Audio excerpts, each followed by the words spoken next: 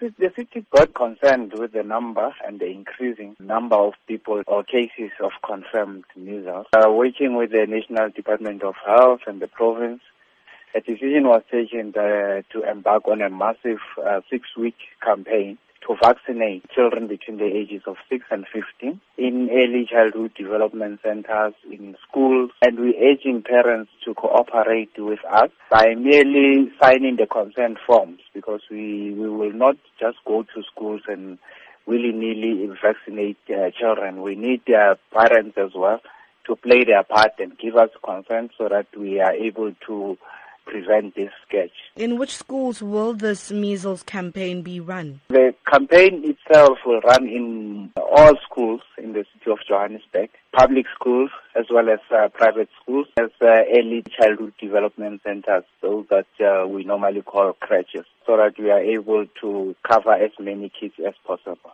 How are you encouraging parents to vaccinate their children? Through our social workers, we engage with communities, with parents, because in some cases where we found this to be happening, it's really in areas people would raise issues of religion as a stumbling block.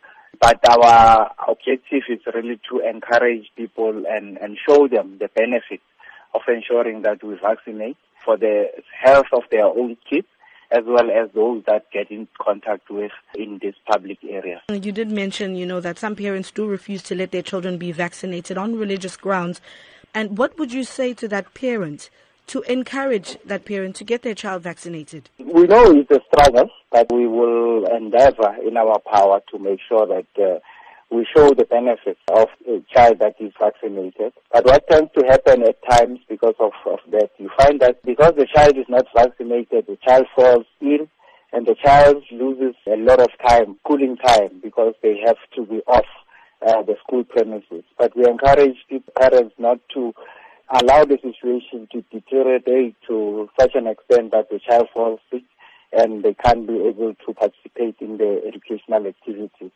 And we want to urge those parents as well to be considerate to other kids because of the nature of this disease. The kids play together, kids always hug each other, play together, play around in confined spaces. In a case where a child is not vaccinated and might increase the risk for other kids as well.